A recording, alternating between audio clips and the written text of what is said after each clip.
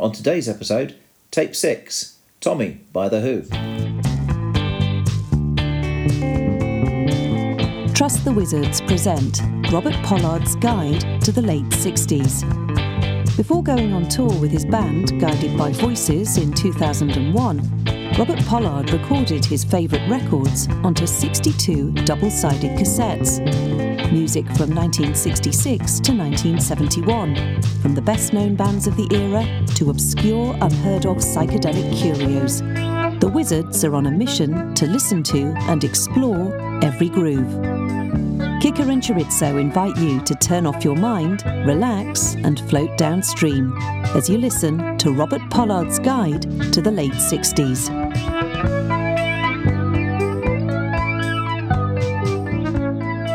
Well, hello, I'm Kicker of Elves, and I'm here to discuss the fourth Who album, Tommy, with my fellow wizard, Chorizo Garbanzo. Good afternoon. Hello.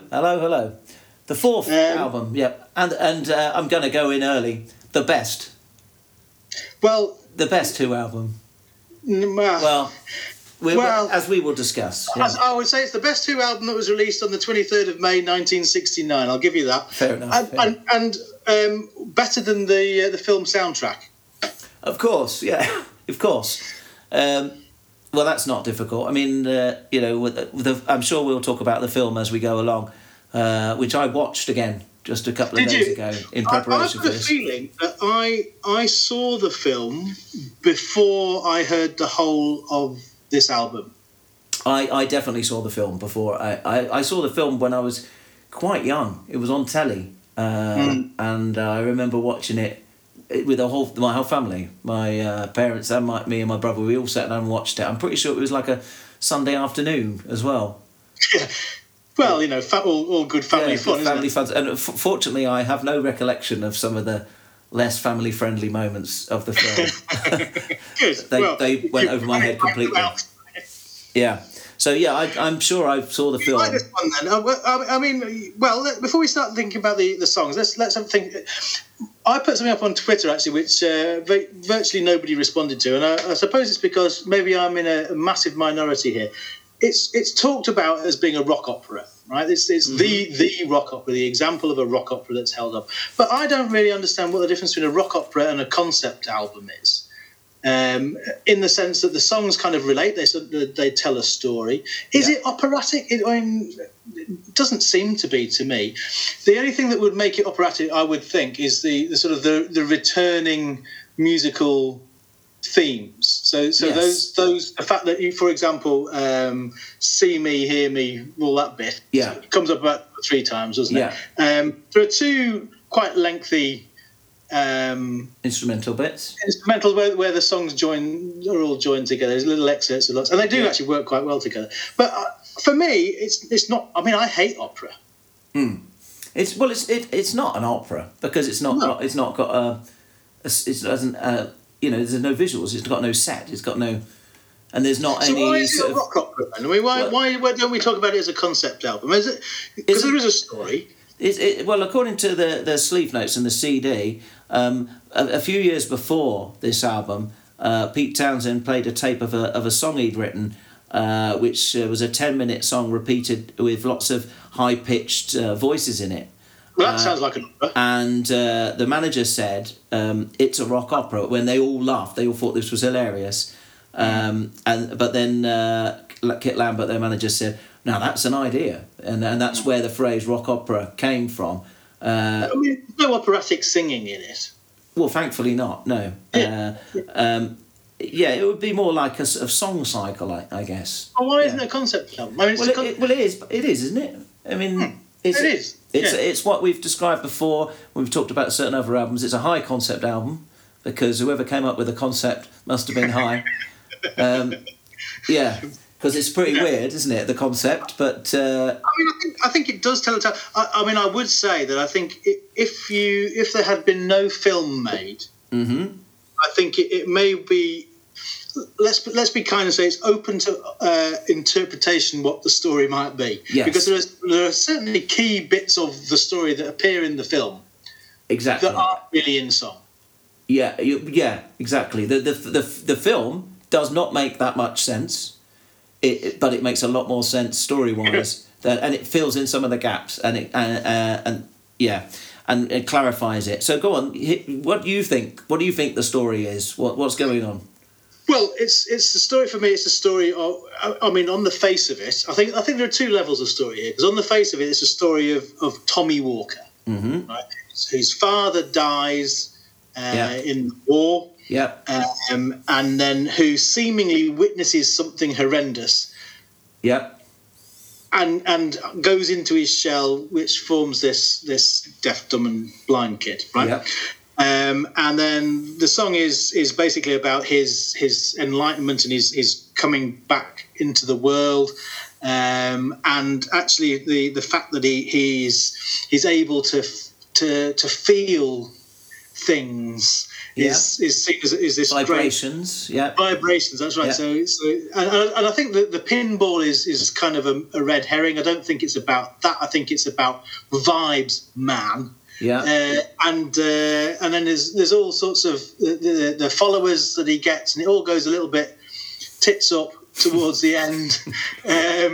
But he's kind of freed himself of all his negativity and all the stuff that forced him to be this withdrawn person. Now that on the face of it is that I think it's more to do with society, and actually I don't think it's that different to The Wall by I know one of your favourite bands, Pink Floyd. I think it's the same idea about this sort of separating of self from society and then breaking down the barriers. I know nothing about The Wall, so I can't comment on that. So never seen it, never heard the album. Don't particularly like Pink Floyd, as we will find out in a few episodes' time, I think. I think. Am I right? Would you agree with that? I'd agree with all of that. Where it is for Townsend at the time, I think it's also a kind of rejection of psychedelics, a rejection of drink and drugs a little bit, and the whole sort of narrative of sort of worship or icons or idols and followers, which I think he feels as a musician who's standing on a stage, and people are dedicated to him and following him, and he obviously feels uncomfortable. There's certainly allegories to all kinds of religions in there as well. Around the time that he was doing, he was with the Baba. What's his Meher face? Baba. Yeah. He was following the teachings of the Guru Meher Baba, indeed. And that's definitely in there. Is him seeing some. There's also, I think, the theme of reality and reality not being real. Our perception of reality not being real, values that society has of not being real, and I also think there's some anti-capitalist stuff in there. The fact that it's open to interpretation allows for all this, doesn't it? Yeah. I mean, I don't think there is. If there was a clearer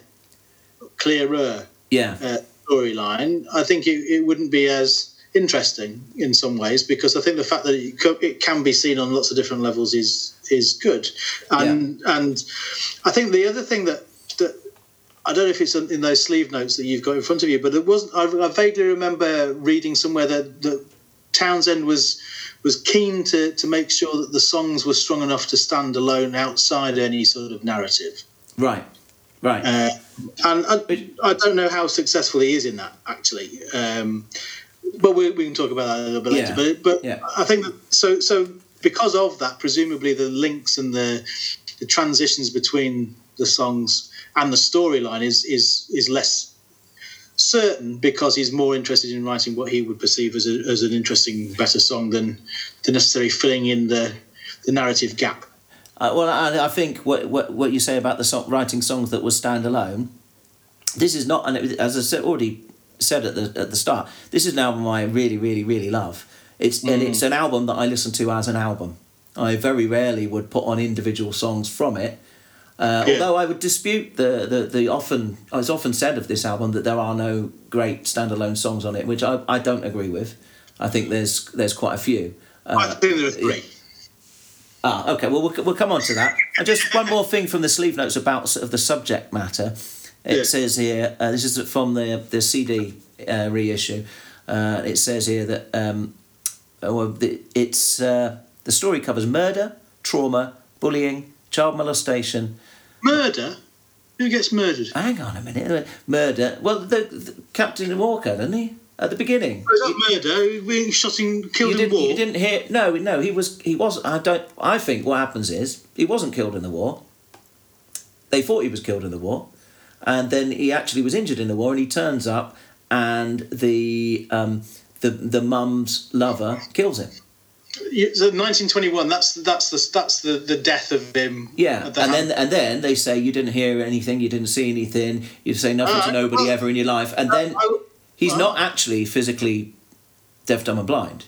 He's voluntarily deaf, dumb, and blind, or becomes it because of that trauma. Anyway, I'm still going on the list here. Murder, trauma, bullying. Is that the only murder? I think so. Yeah, although I'll come back to that when we get to the end. Murder, trauma, bullying, child molestation, sex, drugs, illusion, delusion, altered consciousness, spiritual awakening, religion, charlatanism, success, superstardom, faith, betrayal, rejection, and pinball. Yes, and I think in many ways the least important of those, as you've already said, is pinball. Yeah. Well, yeah. I don't know if it's those. This isn't the notes, but apparently the introduction or the inclusion of that song, Pinball Wizard, was to get in favour with some American music journalist, Nick Cohen, was it? Nick Cohen. Nick Cohen. Who famously was a big pinball fan. Yeah. Didn't like what he heard initially from this record, so they shoved in a song about pinball to make him like it and give him good reviews. Yes. Which does suggest it was added on towards the end. Exactly. Yeah, and it says in the sleeve notes that Townsend said, I knocked it off. He didn't think it was very good. Oh my God, I'm embarrassed. It sounds like a music hall song. And he went back to the studio, and straight away everyone in the studio said, that's going to be a hit. But he didn't particularly like it. Yes, very much written to order to please this journalist, Nick Cohen, who liked playing pinball. Well, I'm really glad it's on there, because I would say that I've got it on... I used to have it on record, but it was one of those records that's been sold over the length of my record collecting lifetime. And so I now have a CD version of it. But it referring to the record, so it's a double album. Yeah. And it seemed to me... It works out quite well. There seemed to be a song on every side of the double album that I thought was really good. Yeah. There's a lot of songs that I could do without, and so I'm going to disagree with you in terms of how great it is as an overall thing. But basically, on every side, there's something worth hearing, and Pinball Wizard is definitely one of those, and it would be a much lesser album for me without it. Yeah. Well, the songs I suspect the songs you're referring to, which you could do without, are the little snippets in between, the little short ones like Miracle Cure, extra. Oh yeah, well, I don't even count them. But they're just bits to go and join the story. No. I mean, there are songs that I don't particularly like. Okay, fair enough. Right, so I think that it's an important album in the what I think is it's an important album in the evolution of the Who as well. Because we talked on the last podcast about how the Who musicianship is, Moon is an amazing drummer, just about the best drummer around of his contemporaries. Entwistle's the best bass player, and Townsend certainly, even though he doesn't necessarily show it all the time with lead guitar because he's holding down the rhythm, but he's the best rhythm guitarist of the time.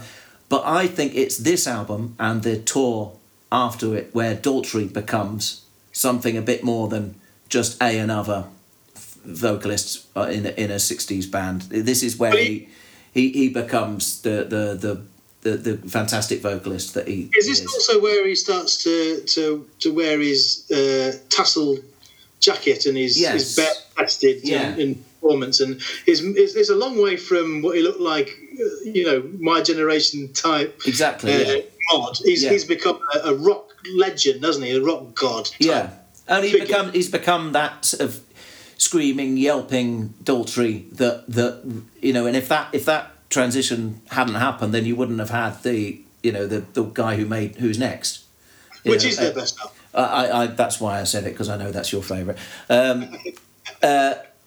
So he kind of became that on the back of Tommy, which is why I think he's always very positive about Tommy because that was kind of like him becoming the guy he is today. Do you think as much as the obviously the songs lend themselves to that for him, and he's obviously got it's the film, really, isn't it? That's done that. When was the film made? I think the film was made about 75, I think. So quite a long time after. I don't think it was the film. I think it was the live performances of Tommy.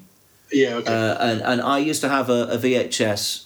Part of the reason why I really, really love this album, it comes from the VHS I had of The Who at the Isle of Wight Festival 1970. Recorded, I think, the day before I was born,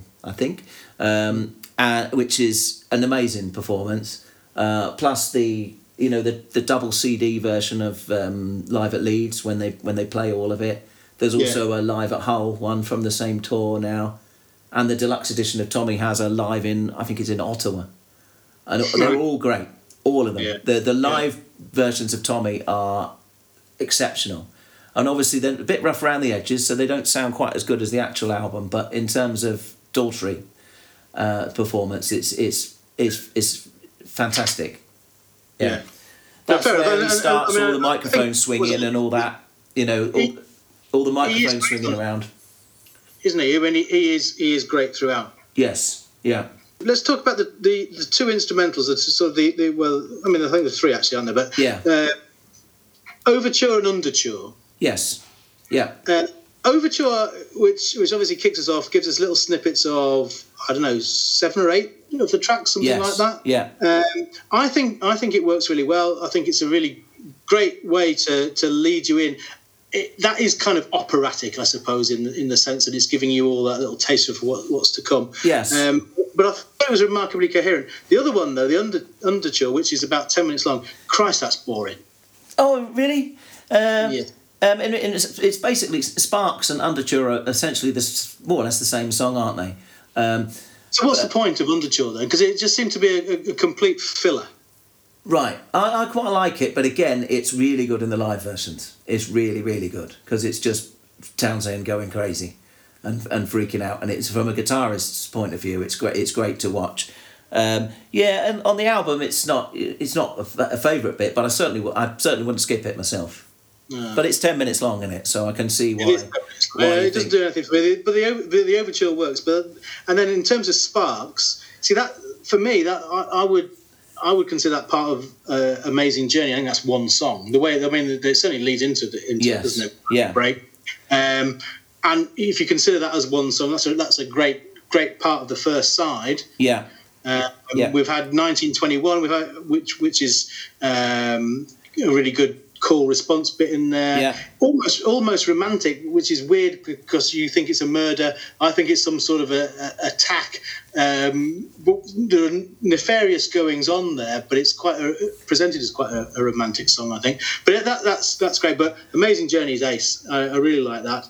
And if you can say Amazing Journey and Sparks is one song, that would be my favourite song from that side. Isn't it picking up as well some of the stuff that we looked at last time from Rael? Is it the same sound? Is it the same song? Or is it just a variation on it? Well, the bit It's a Boy, Mrs. Walker, that comes from Glow Girl, which is one of the bonus tracks on the Who Sell Out. And Sparks. Sparks. Ding, ding, ding, ding, ding, ding, ding. That's in Rael, is it? Yeah. Right. So it's exactly the same, right? It's exactly the same. It's better here, I think. It sounds better. The recording of it is better, and the production's better. I prefer this version by quite a long way. Yeah. I really love Christmas. That's on the next side. Yeah. And I go for the Hawker then. So you're not bothered about. That's not one of my favourites. But again, I wouldn't skip it. The version in the film with Clapton, I mean, it's a great video. It's because it's where they have all those Marilyn Monroe figures. It's brilliant in the film, but Clapton's version is rubbish. This version's better. It's. I agree. Flip the record over. Christmas, that's classic. The classic Who sound, isn't it? Really, and also has the first instance of the "See Me, Feel Me," right, which is a great bit. Yeah. But also, it's that the story is beginning to make a bit more sense there. I think. Yes, true. In my notes here, I've described it as almost gospel. Yeah. The How Can He Be Saved bit. Yeah. But that's definitely a strong song. And then you don't. I bet you don't like Cousin Kevin, do you? No. Well, why would you like it? I mean, I was thinking, what sort of person would you have to be to put either Cousin Kevin or Fiddle About? I'll put that on a mix for me, mate. Do you know what sort of person? You should know this by now. We've done 3 Who albums. John Entwistle. Yes. That's the sort of person, because he wrote both those songs. I mean, Fiddle About, I could, it's necessary for the story, but it's not a particularly great song. It does what it's setting out to do very well. Isn't it? Cousin Kevin, I just love the harmonies. The vocal harmonies on it are fantastic. Yeah. It's not my favourite song by any means, but the only thing that pleases me about Fiddle About is I read somewhere that I don't know if it's the last live performance of Tommy, but they brought it back in the 2000s at some point, right? And your mate Phil Collins did Fiddle About. Did he? Right. Yeah. Yeah. Well, I have no further comment on that. I say your mate Phil Collins, and I'm going to put this on the. Maybe I won't put it on the blog, but I'll send you a picture. I found a picture of Phil Collins in a QPR shirt. How about that? It's his 70th birthday today. Yeah, Phil Collins is famously claimed to be a QPR fan in the 70s, and then later I think he switched to Tottenham. Which sums him up, really, doesn't it? It sums up. Reason to be a fan of the man. Yeah. Yeah. No, I don't like either of those songs, and part of the story, but no.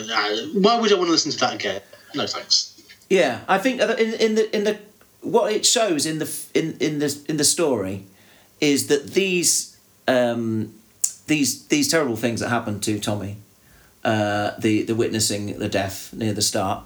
I don't think that's clear cut. I mean, that's your view of it. I don't think it's a clear cut. It's not just my view of it. It's obviously influenced by the film. In the film, they kill Robert Powell, Tommy's dad. He comes back from the war. They thought he was Jesus. Yes, they thought he was dead. He comes back from the war, and Oliver Reed and Anne Margaret kill him. Now, Townsend has said that on the record it wasn't clear who got killed, and it could be read either way, as either the dad comes home and they kill the lover, or the dad comes home and they kill the dad. And he says, having seen the way they've done it in the film, it does need to be the dad in order for it to be extra traumatic to Tommy. Because okay. Because there's me and him, isn't it? It's going to be a great year, but not with me and him, or whatever it was. So there's an extra person. That's definitely true. Okay, but whether he died or not, fine. Okay, let's go murder. Yeah. Okay, fine. But so Cousin Kevin, the physical abuse by Cousin Kevin, the sexual abuse by Uncle Ernie, and the trauma of that all makes for when he's looking in the mirror in the film, and he gets these 3 different versions. After each one of these things, a different version of him appears, and then they kind of merge together and make the colour version of Tommy, the full version. It's almost like they're saying, well, these things are what made Tommy what he is now. And I think it's a very important part of the film. Maybe not quite so much on the album. Fine. Don't need to listen to it. What we now know about Townsend and his own childhood, you can see why he put it in. Yeah. Oh yeah, absolutely. But I don't have to like it. Yeah. Acid Queen, which I note that Dylan mentions as a song in Murder Most Foul. I don't know if you ever did. You hear that? He name checks the Acid Queen, doesn't he? Oh right. I always thought I liked that song. Yeah. But listening to again now, maybe I've heard it too much. Right. Maybe I preferred Tina Turner doing it, although I doubt that. She does a pretty decent version in the film, yeah. Yeah, it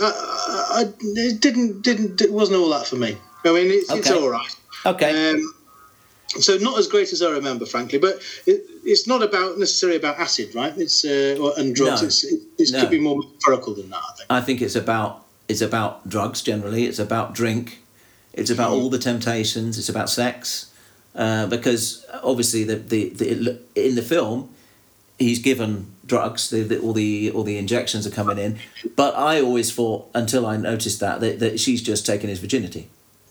That's what's happening in that scene, and it makes total sense as that. If you take out the acid and just say, right, well, the boy won't be a boy no more. You know. Yeah. Okay. So you like that song? Do you like that one? Yeah, that's one of my favourites. Yeah, really like Acid Queen. Yeah. And then we're on to Pinball Wizard, pretty much, aren't we? Which is fantastic, and I haven't tired of hearing that. No.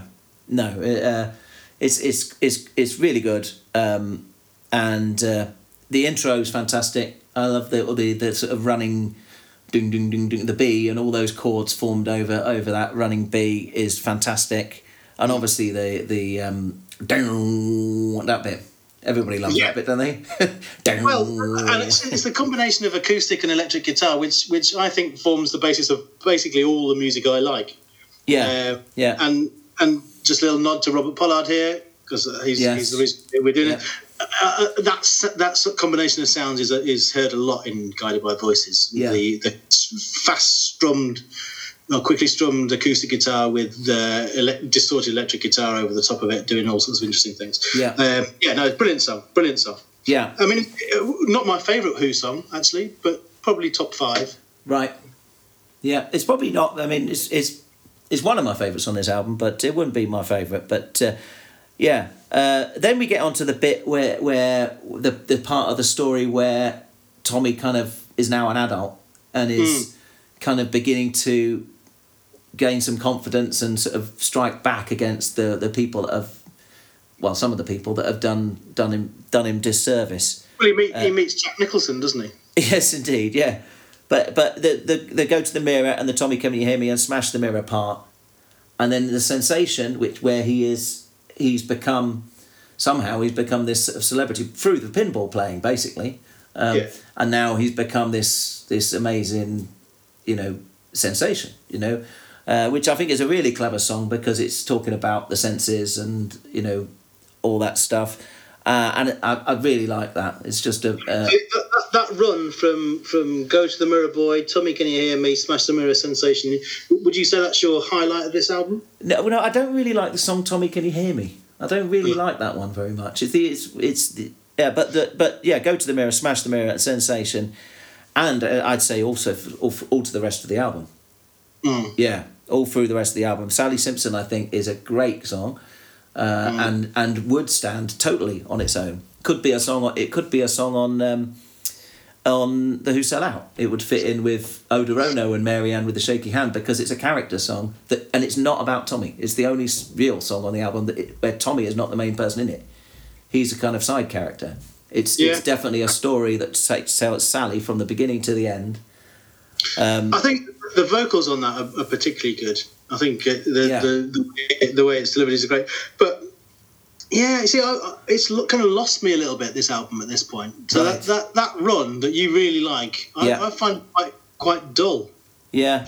And I don't know if it's, again, because I've listened to it too much, but I sort of stopped listening around there. So Go to the Mirror Boy, I like, particularly because it's here we get the second see me, feel me refrain bit comes back again, doesn't it? Yeah. And listening to you bit, that's brilliant. But then after that, there's a sort of a funny little country tune with Tommy Can You Hear Me? And then Smash the Mirror is just so literal. Yes. Yeah. And so you actually hear smash glass. Yes. Yeah. And the rise with the rising notes, and you just think, yeah. Yeah. Okay. Yeah, I take your point. Yeah. What about Sensation? What about Sensation and Sally Simpson? You're not fussed about those two either. Not really, no. Right. I mean, I like the song that comes after that. I think that. Now we're talking. I'm Free, brilliant. Yeah, it is brilliant. Yeah. But I think you should go back and listen to Sensation and Sally Simpson some more. I really do, because I can see what you say about Smash the Mirror, but I think you're missing out if you're not giving Sensation and Sally Simpson a really good listen. Yeah, fair enough. But I'm Free. This is where we're back to. Well, that's great. Yes. See, that's the song that works. In fact, I noticed that the three songs I really like. We may as well go there now. Before we get to the end. They're all the singles. It's the singles that I really like. I'm Free was a single, right? See Me, Feel Me, all singles. Say that again, sorry. So Pinball Wizard, I'm Free, and See Me, Feel Me were all released as singles. Yeah. They're my favourite bits of the album. Yeah, okay. Wasn't Acid Queen also a single, maybe? I'm not sure. It might have been. Maybe on the back of the film, but I don't think it's released at the same time here. I might be wrong. See Me, Feel Me was a single after, because they sing that in the Woodstock movie, and it was very popular. So that it was a single. I think possibly only a single in the USA, but it was a single. You're quite right. Which is weird because it's not even a standalone song on the album, is it? It's definitely one of the best bits. But I guess if they did the whole of We're Not Going to Take It and then See Me, Feel Me, Listening to You, all of that, it's like 7 minutes long or something, isn't it? So maybe it wouldn't fit on a single. Don't know. Right. Yeah. But anyway, so I've jumped ahead of there. But I'm Free I really like, and then the end of the album. Well, you see, the thing is with that is there's that doopy doopy doo bit, which is the welcome song, which actually doesn't sound like it's from a musical, which is therefore rubbish. Then we've got Tommy's Holiday Camp, which is the only good bit of that is the welcome at the end, which is very good. The rest of it's nonsense. And then the final song is good. I like the final song, but mostly because of the See Me, Feel Me bit. Yeah, I'll just go back to Tommy's Holiday Camp for a minute. Right. Yes, obviously that I'm not saying that's a masterpiece or anything. Again, it's important for the story, very important for the story. But also, it's Keith Moon, I think, singing, isn't it, on that one? And the end of each chorus where he goes, "The holiday lasts forever." That's amazing. That is quite funny. That is brilliant. It's fantastic. That bit. I mean, that's the thing. I would happily sing along to it. Yes, yeah. It's completely mental. Yeah. And but then I guess if he's in the film at least that's the horrible Uncle Ernie from earlier on who's singing that driving up a hill on some kind of motorised Hammond organ, fairground organ thing. It's very bizarre. And the bit where I said before about the anti-capitalist part, where it's sort of about the We're Not Going to Take It Anymore. Is that this is the end part of the album where that comes in, because I think it's Townshend as somebody who's definitely somebody who thinks a lot about art and thinks a lot about making the statements, and he would have been troubled by commercialism in his line of work, and he's then talking about, right, well, here comes Uncle Ernie to take you to your very own machine. So the cult of Tommy has now become. There's a load of people on the outside who are using Tommy as a cash cow to kind of make a mint. Uncle Ernie being one, Tommy's Holiday Camp, all the people who've started up Tommy's Holiday Camp. And then I think the chorus is where they're saying we're not going to take it, is Tommy's followers somehow rejecting that, I think. Sort of rejecting sobriety maybe, and or rejecting, or maybe it's Tommy rejecting it. Because then it goes back into the purer. So no, I don't want. It's like it reminds me a bit of Life of Brian, where Brian near the end is kind of saying, "No, you don't. I don't want you to follow me. You are all individuals. You don't need to follow me. You don't need to follow anyone." And they're all going, "Follow the gourd, follow the shoe," and I think it's a little bit like that. Tommy's trying to say that. I'd seen it as definitely followers. Yeah. Rejecting the head guru, and basically getting the idea of you can get sucked into a cult, but then you realise that the cult isn't anything other than a means of making money for somebody. Exactly. So you want to get out, and I think that's how I see it. It's just an escape from the cult of Tommy or whatever, or the cult of perhaps capitalism. Then maybe is or commercialization of art.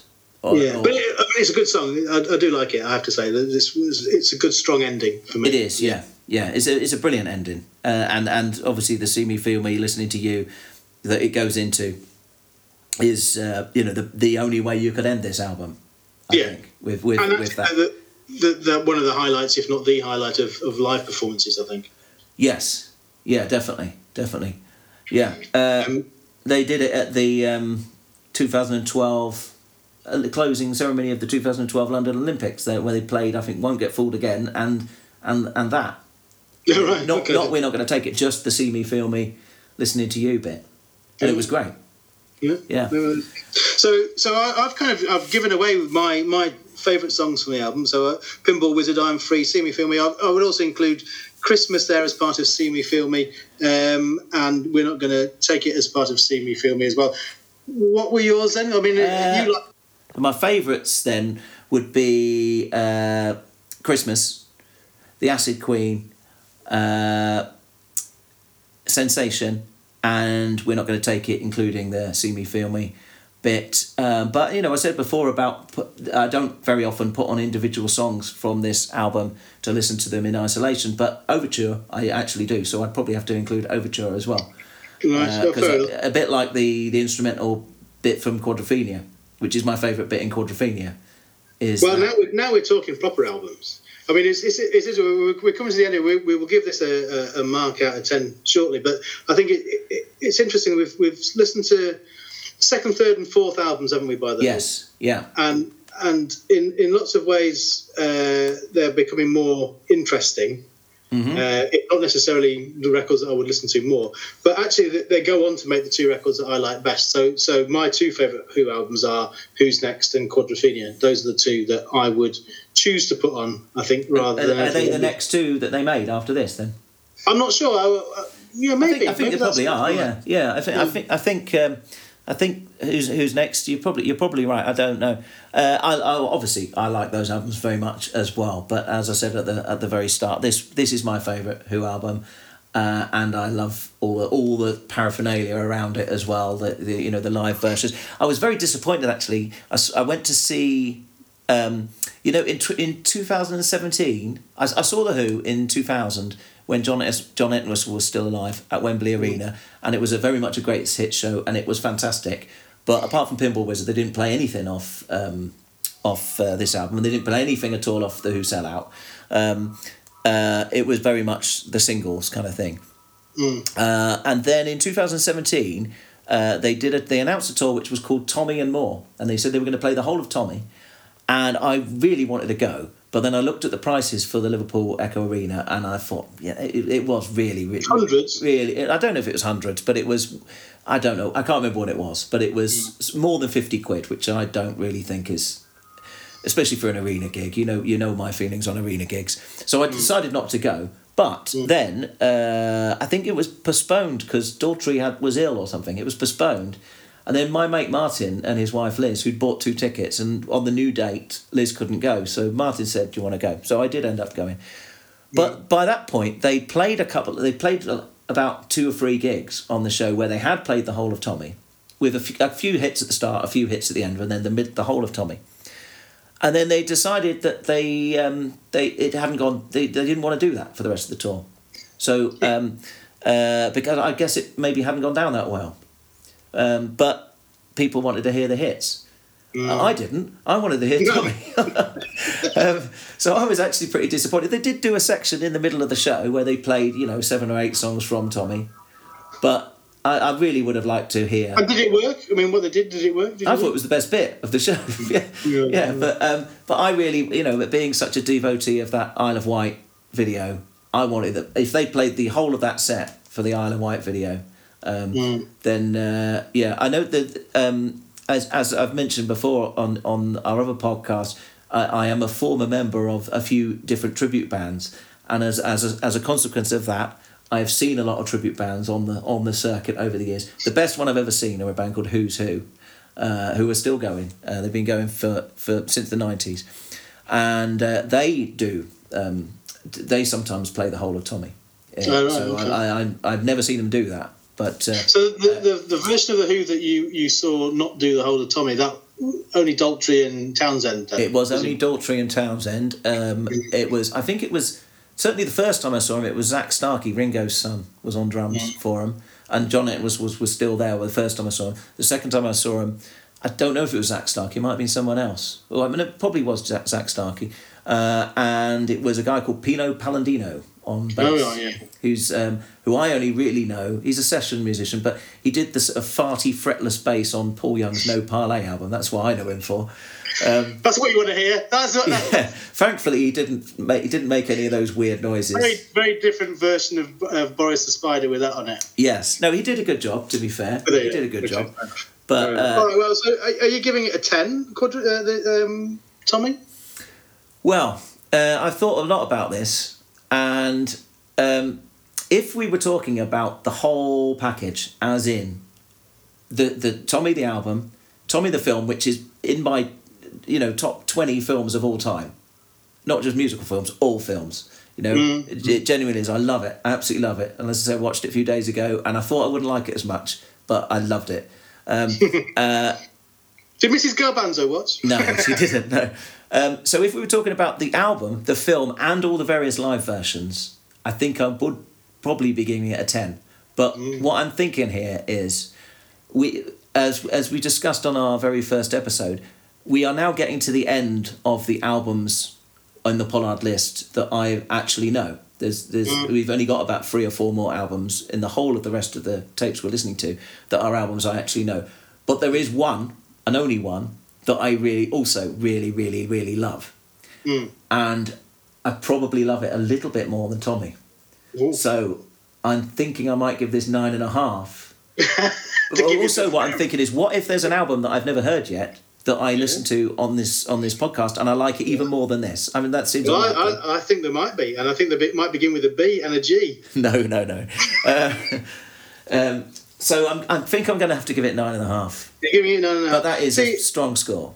That is that's the highest that you've given by quite some distance. So you're putting that above the previous. See, I'm putting it above everything. It's my favourite album. You remember a few years ago for our website, we each chose our 50 favourite albums, and there was only 2 that were from the 60s that were in my whole 50, and this was one of them, and the other one that we're going to speak about in a few weeks was the other. Oh, okay. Well, I'm going to bring the average down. I don't think I like it as much as some of the previous Who albums that we've looked at. I would say the Who Sell Out I prefer to this. I'm erring between a 6.5 and a 7. Okay. Yeah. So I'm going to give it. I'm going to give myself a little. I mean, I do like those 3 songs very much, but 3 songs on a double album, it's not great. No, is it? There's 24 songs on it, so fair enough. So I'm going to give it a 6.5. I'm going to give it a 6.5. Okay. I interestingly enough, I've done a little straw poll over the last couple of weeks of lots and lots of my friends and family, and I've discovered that I am the only person out of everybody I've asked whose favourite Who album is Tommy. I think you are strange in that way. I was quite surprised, but I mean it's quite an acclaimed album, isn't it? But not any other single person I've asked has picked Tommy as their favourite album. No, which I thought was quite interesting. How many people would have chosen Who's Next? I bet that's the one that's. I think most people. I asked chose Who's Next, and a few Quadrophenias. Yeah. Well, that's because that is correct. That's the correct answer. Anyway, so we've enjoyed listening to it. You more so than me, but it's been a good one. We're actually going to move on to what is definitely a concept album next, but we're moving away from your comfort zone. And next time round, we're going to look at a couple of albums by The Pretty Things. Yeah. Which I think you're going to like, but we'll see. I've never heard them. No, I've never. As far as I know, I've never heard The Pretty Things, so I'm looking forward to it. Okay. Right, well, thank you very much for bringing your knowledge of the film and all Tommy paraphernalia to the podcast. Robert Pollard's Guide to the Late 60s is a Trust the Wizards production. You can find out more at pollard60s.com and on Twitter at pollard60s. If you liked it, then please subscribe and review wherever you get your podcasts. You may also enjoy their other podcast, which you can find at trustthewizards.com. Original music by the Malibu Storks. Kika Revelves and Chorizo Garbanzo are currently appearing in Waiting for Godot at the Male Theatre in Leeds.